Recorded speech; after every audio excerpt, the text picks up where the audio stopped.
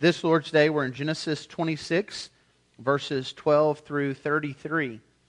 What we've been looking at as we've been walking through Genesis is what it means to walk by faith. And the challenge and the struggle we have at times is we want to walk by sight. And so we've been looking and seeing how God has worked in the life of His people, recently in the life of Abraham and His call for Abraham to walk by faith, and how Abraham struggled at times to walk by faith. And now we're seeing that same struggle play itself out in the life of Isaac.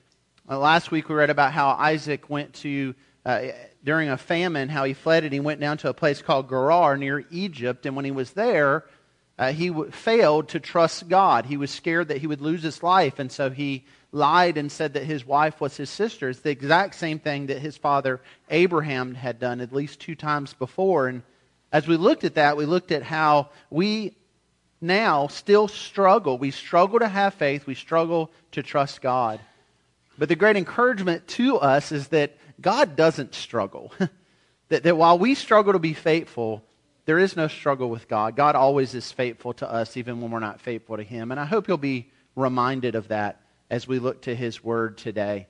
If you would, out of reverence for the Word of God, please stand as we read this passage, and then I'll pray for our time in God's Word. Genesis chapter 26, beginning in verse 12, this is what the Lord's Word says to us. And Isaac sowed in that land and reaped in the same year 100-fold. The Lord blessed him, and the man became rich and gained more and more until he became very wealthy. He had possessions of flocks and herds and many servants, so that the Philistines envied him. Now the Philistines had stopped and filled with earth all the wells that his father's servants had dug in the days of Abraham his father. And Abimelech said to Isaac, "Go away from us, for you are much mightier than we." So Isaac departed from there and encamped in the valley of Gerar and settled there. And Isaac dug again the wells of water that had been dug in the days of Abraham his father, which the Philistines had stopped after the death of Abraham. And he gave them names that his father had given them. But when Isaac's servants dug in the valley and found there was a well of spring water, the herdsmen of Gerar quarreled with Isaac's herdsmen, saying, "The water is ours." So he called the name of the well Esek, because they contended with him. Then he dug another well, and they quarreled over that also, so he called that name Sitnah. And he moved from there and dug another well, and they did not quarrel over it, so he called its name Rehoboth, saying, "For now the Lord has made room for us, and we shall be fruitful in the land." From there he went up to Beersheba, and the Lord appeared to him the same night and said, "I am the God of Abraham your father. Fear not, for I am with you, and will bless you and multiply your offspring for my servant Abraham's sake." So he built an altar there and called upon the name of the Lord and pitched his tent there. And there Isaac's servants dug a well. When Abimelech went to him from Gerar with Ahuzath, his advisor, and Phicol, the commander of his army, Isaac said to them, "Why have you come to me, seeing that you hate me and have sent me away from you?" They said, "We see plainly that the Lord has been with you." So we said, "Let there be a sworn pact between us, between you and us, and let us make a covenant with you, that you will do to us no harm, just as we have not touched you and have done to you nothing but good, and sent you away in peace. You are now the blessed of the Lord." So he made them a feast, and they ate and drank, and in the morning they rose early and exchanged oaths. And Isaac sent them on their way, and they departed from him in peace. That same day Isaac's servants came and told him about the well that they had dug, and said to him, "We have found water." So he called it Sheba. Therefore the name of the city is Beersheba to this day. If you would pray with me. Father, we come to you in Jesus' name, and we pray, God, that you would use your word in our lives today. We pray, God, that you would hold back so many things that can distract our mind from focusing on your word. And Lord, that you would speak to us and that we would expect you to speak to us through this word. God, we pray for this in the name of Jesus Christ and the power of your Spirit. Amen. You can be seated. Some of you may be familiar with C.S. Lewis from the Chronicles of Narnia, the books that are for children, but there's great wealth there theologically for adults as well. tells a series of stories to help us better understand God. Another book that C.S. Lewis wrote that's very beneficial is a book called Mere Christianity. And in that book, Mere Christianity, Lewis basically walks through his own story of how he went from not believing to believing, and he apologetically builds a foundation for why it is we are to believe and what we need to understand about God. One of the things that Lewis points out is that it's important that we understand that God is the giver of all things, that there's nothing we can give to God that He hasn't first given us. And in that way, there's really nothing of benefit to Him because we're just returning to Him what was His already. He illustrates it this way, and this may be a helpful illustration with Christmas coming up. He said it's like a young child coming to their father and saying, "Father, will you give me money?" In this case, it was 6 pence. "Would you give me 6 pence so I can go buy you a gift?" And so then the child goes and buys the father a gift and gives the father a gift. And in the illustration, Lewis says, only a fool would believe that this father is any richer than he was to begin with. He is simply getting back what was already his. He says it's important that we understand this about God, that we are not blessing God, God is blessing us, that anything we can give to God is something He's already given us, that our relationship with Him doesn't hinge on what we can or cannot do. It really hinges on who He is as God. And we see more and more about who He is as we study His Word. And one of the things we see clearly through the book of Genesis is that God is a faithful God, even when we're not. Is that God is a trustworthy God, even when we don't trust. Is that God is consistent, even when we're inconsistent. And we'll continue to see this as we read through this scripture today about Isaac's life. Beginning with the first point that I've put there in your notes, we learn from this encounter Isaac has with Abimelech that God keeps His covenant with His people. Covenant is a word that we've seen a lot already in Genesis. This covenant is an agreement. This covenant is a relationship that God has with His people. And in this case, it's a relationship that He has with Isaac because it's a relationship He had with Isaac's father, Abraham. And as a result of this relationship, Isaac is now receiving blessing. In verse 12, we read that Isaac sowed in the land and reaped in the same year 100-fold. Now, I don't know a lot about sowing in the land and what's a good crop to get back, but I'm just going to assume 100-fold. It's really good. This is an exceptional return that Isaac gets. And least we'd be tempted to think that this is because of Isaac. Moses makes sure to tell us in verse 12, this was because the Lord blessed him. Now, the question then comes to mind, why did the Lord bless Isaac? See, we tend to think of blessing this way. We tend to think that if we have enough faith, God will then bless us. And if we don't have enough faith, then God won't bless us. And yet I don't think that's a biblical teaching. Because what we see in the Scriptures that often God blesses people on the heels of them having very little, if any, faith. And then at times people are extremely faithful in the Scripture and they just seem to experience calamity and suffering. That's the biblical picture that we see. And what we see here is that Isaac is being blessed not because of who Isaac is, but because of who God is. I mean, think of what's just happened in this chapter. If you were with us last week, you know that Isaac is not trusting God in the midst of a famine. And so Isaac is heading towards Egypt, and God has to stop him and say, don't go to Egypt. You're in the land that I'm going to give you. I want you to stop, and I want you to stay here. And I'm going to be with you, Isaac. He makes a promise to Isaac, words that he hadn't even said to his father Abraham, that he would be with him. Words that echo through the page of the Scripture until we get to the birth of Jesus, Emmanuel, God with us. On the heels of this, though, Isaac still doesn't trust God. He's scared for his own life. And so he gets into a situation where he's afraid that his life is going to be taken because of the beauty of his wife, that these people will take his wife to be their own and they'll kill him. So he lies and says she's his sister. He doesn't have faith in God. He doesn't trust God. That's what's just happened. In fact, what had just happened before this is a pagan king, referred to as Abimelech, had confronted him on this very issue. On the heels of that, the Scripture says, God blessed Isaac. And it becomes very clear to us that God did not bless Isaac because of who Isaac was. God blessed Isaac because of who God was. And friend, that's the same reason He blesses us. In fact, He blesses Isaac because he had a covenant relationship with Isaac's father, Abraham. And if you remember, that's a relationship that wasn't in place because of who Abraham was. That's a relationship that was in place because of who God was. The Scripture says God calls Abraham out of the land of his fathers, a land that we've learned was a land of paganism, a land of pagan worship, a land where they worship many false gods. That's where God called Abraham out of, not because of who Abraham was, but because of who God was.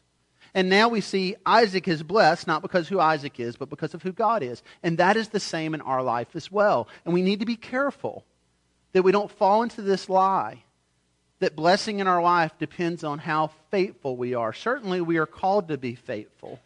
But be careful, Christian, that you don't think there's some equation out there that if I'm just good enough, God will do good things for me.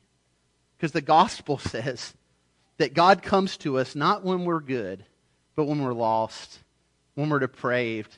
The Scripture says we've all sinned and fallen short of God's glory. And that's when God comes to us. Not because of what we have done for Him, but because of what He offers us. And He calls us to repentance and faith. And He calls us to walk in faith then with Jesus. And He blesses us in that relationship with Him. Not because of who we are, but because of who He is. I was reminded of this principle not long ago. I was reading a story about two brothers who were living in a cave outside of Budapest, Hungary.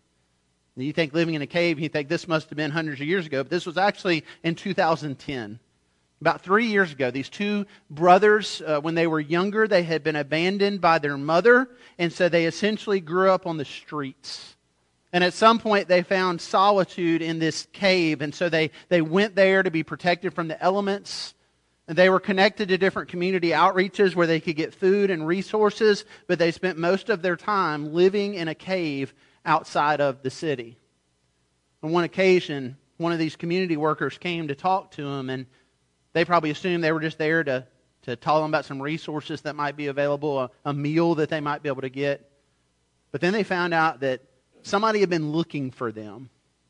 You see, they had been estranged from their family because their mother had disowned them and their sister.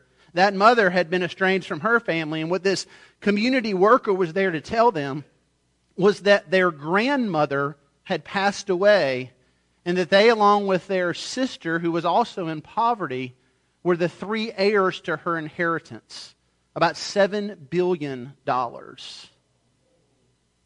you imagine this for a moment? Two men who had nothing, and they were living in a cave, being told that they were going to receive a fortune. Now, they didn't receive that fortune because they were so well behaved at Thanksgiving dinner. And they didn't receive that fortune because they were grandma's favorite. In fact, in the story, they had never met their grandmother. She had no relationship with them. They received that inheritance because of their bloodline. Because she was their grandmother.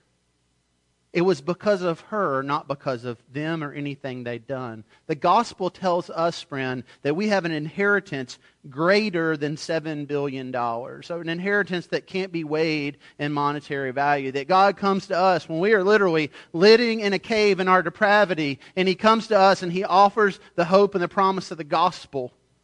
And that we respond to the gospel through faith in Jesus. And then that puts us into the bloodline of the King. Jesus then is our brother. We are co-heirs with Christ. And God does this not because of who we are, but because of who He is. And that's a principle we see over and over and over again in the Scripture. And that's why Paul says to the Galatians who, in that context, we're struggling with this idea of who's a part of God's family. Is it those who are Jewish and they're born as Abraham's offspring? How can the Gentiles be part of this family? And Paul says, listen, you're part of the family of God based on the bloodline you have in Jesus Christ. That's what makes you heirs with Jesus, and that's what makes you sons of Abraham. And that's why God blesses us. But that blessing may look very different than we tend to think of blessing. And we want to get the $7 billion when we're living in a cave. That's a blessing we want. But sometimes God blesses us through suffering.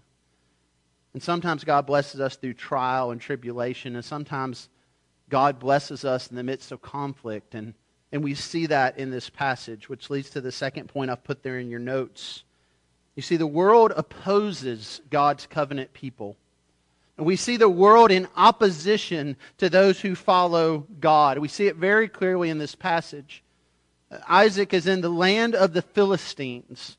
The Philistines are never people you come across in Scripture and you think they're the good guys. You know, they're the bad guys. They're the ones who oppose the things of God. In fact, if you walk back in the genealogies and you go back to when we were talking about Noah and his sons, and you may remember his son Ham, how he treated his father disgracefully and how he received a curse, and really that curse fell on his son Canaan.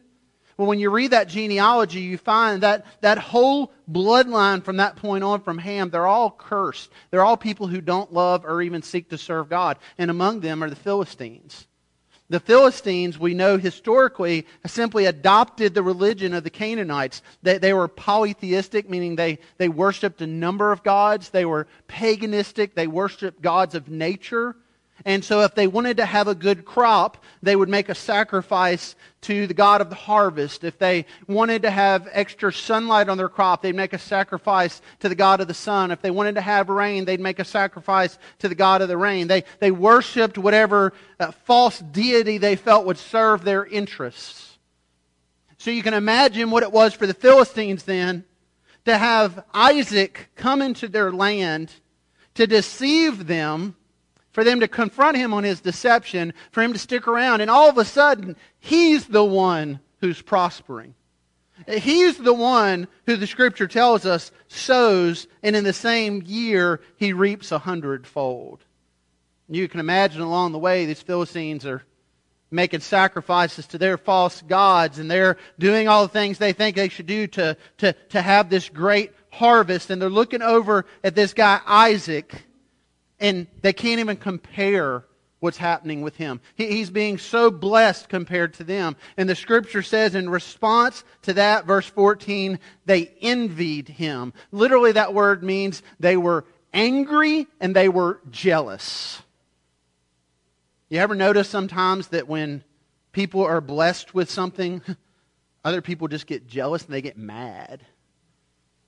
They get so mad that they've got something they don't have. And it just kind of eats them up. And that's kind of what we see here with the Philistines. They're just eaten up with this anger and this jealousy. And it leads them to essentially say to Isaac, you need to leave this place. They do that because they literally hate him. He brings that up later on. They hate the things that he represents. In fact, they must not have thought very kindly even of his father Abraham, because even though Abraham was in a covenant agreement with Abimelech's predecessor to dwell in the land, to dig these wells, the Scripture tells us as soon as he was gone, they filled up Abraham's wells. Now just think of this for a minute. We've already talked about wells during Abraham's day are very different than the picture we have on the postcard of the little house on the prairie and the well with the bucket, or a well you might dig today where they bring out equipment, they dig this well, and they're done before long. The wells in Abraham's day were literally these massive holes in the ground that they would dig and dig and dig. And it took a long time to dig down literally to the water table to get to where the water source was. And they would build stairs that would go down these holes, and they'd walk all the way down them to dip the water out, and then they'd bring it back up. These wells were no easy thing to dig, and they certainly wouldn't have been an easy thing to fill up. You think about this. Abraham had died. Abimelech was in a covenant agreement with him to allow him to dig these wells. Why wouldn't Abimelech just then start using the wells? I mean, they're already dug. Why not use them? But he fills them up. That speaks of just kind of an opposition here. He doesn't want the reminder that God had blessed Abraham. And he certainly doesn't want the reminder now that God is blessing Isaac, because Abimelech and the Philistines stood in opposition to the people of God. And friends, that's exactly what we see in the world today. The world and the things of the world stand in opposition to the people of God. And yet it is we, the people of God, who often seem surprised by that. In fact, often I have Christians talk to me and they're kind of shocked to think that somehow the world does not just embrace the things of God. That they seem surprised that the world doesn't want to go along with the things of God. And yet the Scripture warns us and tells us to take note that there will be enmity, there will be conflict between the people of God and the world. John says it this way in 1 John 3, "Do not be surprised, brothers, that the world hates you." Jesus said it this way in John 15, "If the world hates you, know that it hated me before it hated you. If you were of the world would love you as its own. But because you are not of the world, but I chose you out of the world, therefore the world hates you." Jesus says, listen, the world's going to hate you, but it's not because of you. There's something deeper going on here. We need to realize this, Christian, because oftentimes we think we're the one with the target on our back. In fact, we'll use that description. We speak of it if you're a leader in the church, you've got a big target on you. If you're taking a stand for the gospel, you've got a big target on you. The Scripture doesn't speak that way. The Scripture says the one with the target on them is Jesus Christ Himself. And the Scripture says the enemy hates Jesus. And when you stand with Jesus, then the enemy hates you, but not because of you, because of Him. The enemy's not just out to get you. The enemy is after the very glory of God. And he wants to diminish that glory in any way possible. Now I realize that doesn't bring great comfort because we're still a part of that process of being targeted. But know this, it's not after you. The world's not after you. The world is after God. And what the enemy who is behind this wants to do is he wants to put you in a position where in the midst of your suffering and your trial and your heartache, he wants you in a point where you no longer trust God. It's like we sang earlier. It's easy to trust God when everything's going good. It's easy to trust God when we're getting the accolades and the awards. It's easy to trust God when the $7 billion check comes from grandma we never knew. It's a whole other thing to trust God when it seems He has taken literally everything from us. But His Word says we're to trust Him nonetheless. The Word tells us that there's an enemy we have. An enemy will use this world to stand in opposition to us. But the Word gives us great comfort that we can stand up to this because of what Christ has done, which is the third point I've put there in your notes. Jesus has overcome the world. And because Jesus has overcome the world, we don't need to stand in fear of it because He's already dealt with it. In fact, we can learn some things in this text from how Isaac responds to the world standing in opposition to him. Something that I think does speak to him learning to trust God. Notice for Isaac what happens when he's told to move on. The Philistines, Abimelech comes to him and says, listen, we don't want you here and you need to leave. Now, Isaac could have said, well, let me tell you something, Abimelech. I serve the God who created all this, and I serve the God who's already told me I'm going to inherit all this. So Abimelech, you need to start packing up. But he doesn't do that. What Isaac does is he moves. He moves on to another area and he digs a well there, and then there's more conflict that comes. There's more hatred from the world that comes. And so, again, Isaac could have said, I'm not going anywhere. I'm taking a stand because I stand with God and God's on my side and He's out on your side and He's just going to wipe you guys out because that's what He's going to do with the Philistines anyways. But that's not what Isaac does. Isaac moves on again until he gets to a place where there's no more conflict. And I think there's a point for us to learn here. I think Isaac is seeking as best he can to live at peace in the world that he's in. And Christian, I think there's something for us to learn there. Because oftentimes when opposition comes our way, we take our focus completely off the fact that Jesus has overcome the world and Jesus has left us in the world for a purpose and a point to be a witness. And we just get riled up and we get angry and we get mad and we start demanding our rights. And in the midst of that, we need to be reminded of what God's Word says to us about trials and persecutions and suffering and how we're to respond. Listen to this word from Romans chapter 12. bless those who persecute you. Now, I don't need a show of hands, but I'm just going to assume that's not anybody's natural response. You start getting persecuted, you probably don't start spitting out blessings. In fact, the Scripture tells you what you spit out. Bless them and do not curse them, because that's your natural response. Rejoice with those who rejoice, but weep with those who weep. Live in harmony with one another. He goes on to say, if possible, so far as it depends on you, live peaceably with all. Now, it may not be possible, but he says, if it is possible, live at peace. Why? Because that is a proclamation of the gospel of Jesus Christ.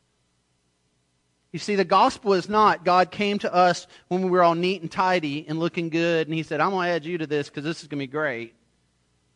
The gospel is God came to us. The Scripture says literally we were enemies of His. It says we persecuted Him. And He comes to us and He offers the grace and mercy and love of the gospel. And He offers us forgiveness. And He offers us peace. And we come into a covenant relationship with Him where we repent and we turn from our sin. And we get to experience the peace of God, not because of us, but because of Him. And then we're in a world filled with conflict. And we're in a world filled with people who are going to persecute us and hate us. And God calls us in the midst of that then to do what? To seek to live at peace. Why? That we might proclaim the gospel to them. Again, it may not always be possible. But if it is, we are to seek that out. And when we do, it puts our focus back on Jesus, who, as I've already noted, has already overcome the world. And that's why we don't need to fear it. That's why we don't need to be anxious about it. That's why we don't need to worry as much as we worry. Because Jesus has already dealt with it. In fact, Jesus has reminded us that this world is not our home. Jesus even reminds Abraham and reminds Isaac that this place that they're in, they're sojourners, that He's calling them to a greater land, and there's not going to be arguing over wells in that land. It's interesting to see how this passage plays out, though. As Isaac continues to move and continues to seek to live at peace, all of a sudden Abimelech wises up to the reality that God has blessed Isaac and that Isaac is growing greatly in his riches, and that one day Isaac might just get tired of moving and say, I'm done and I'm taking this place. And so Abimelech goes to make a treaty with him.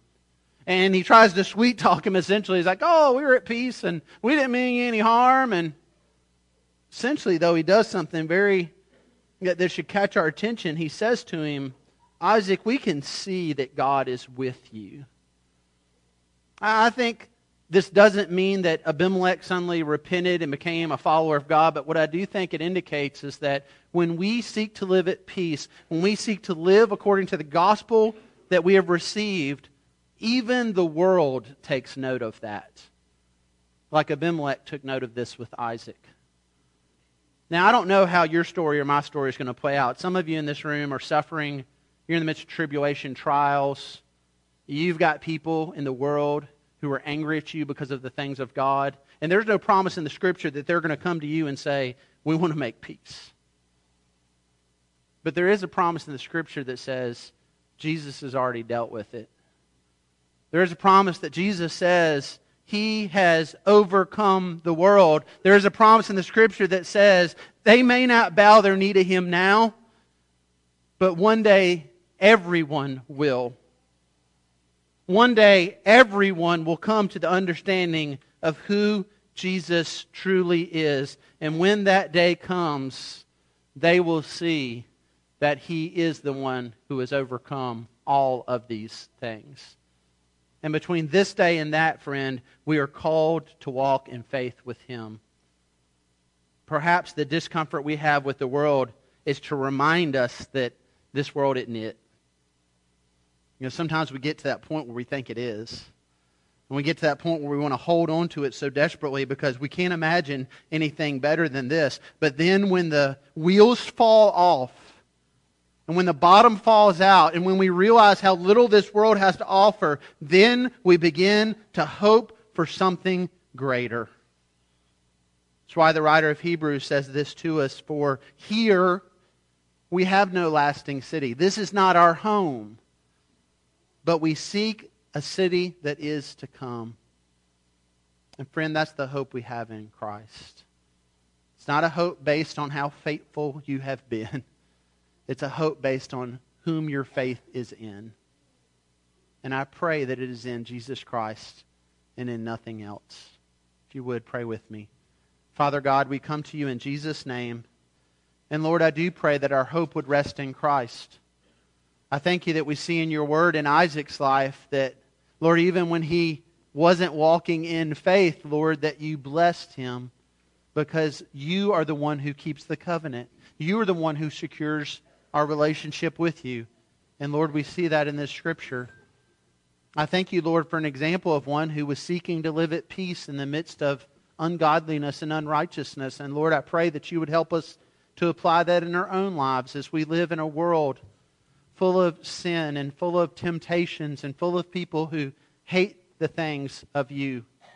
I pray that you would help us to seek to live at peace as best we can. And Lord, we know that true, lasting peace comes when we share the gospel with the world. And so, Lord, I pray that you would burden us to do this. Lord, I pray for those this morning who have come in weighted down with the burdens that are on them, with perhaps worries and fears that the world has brought their way. Lord, I pray they would trust in Jesus. Lord, that they would trust that He truly has overcome the world, that this is not our home, and that there's a place He's called us to, where there's no more tears and there's no more suffering. And Father, I pray that that's where our hope would rest. And I pray for this in Jesus' name. Amen.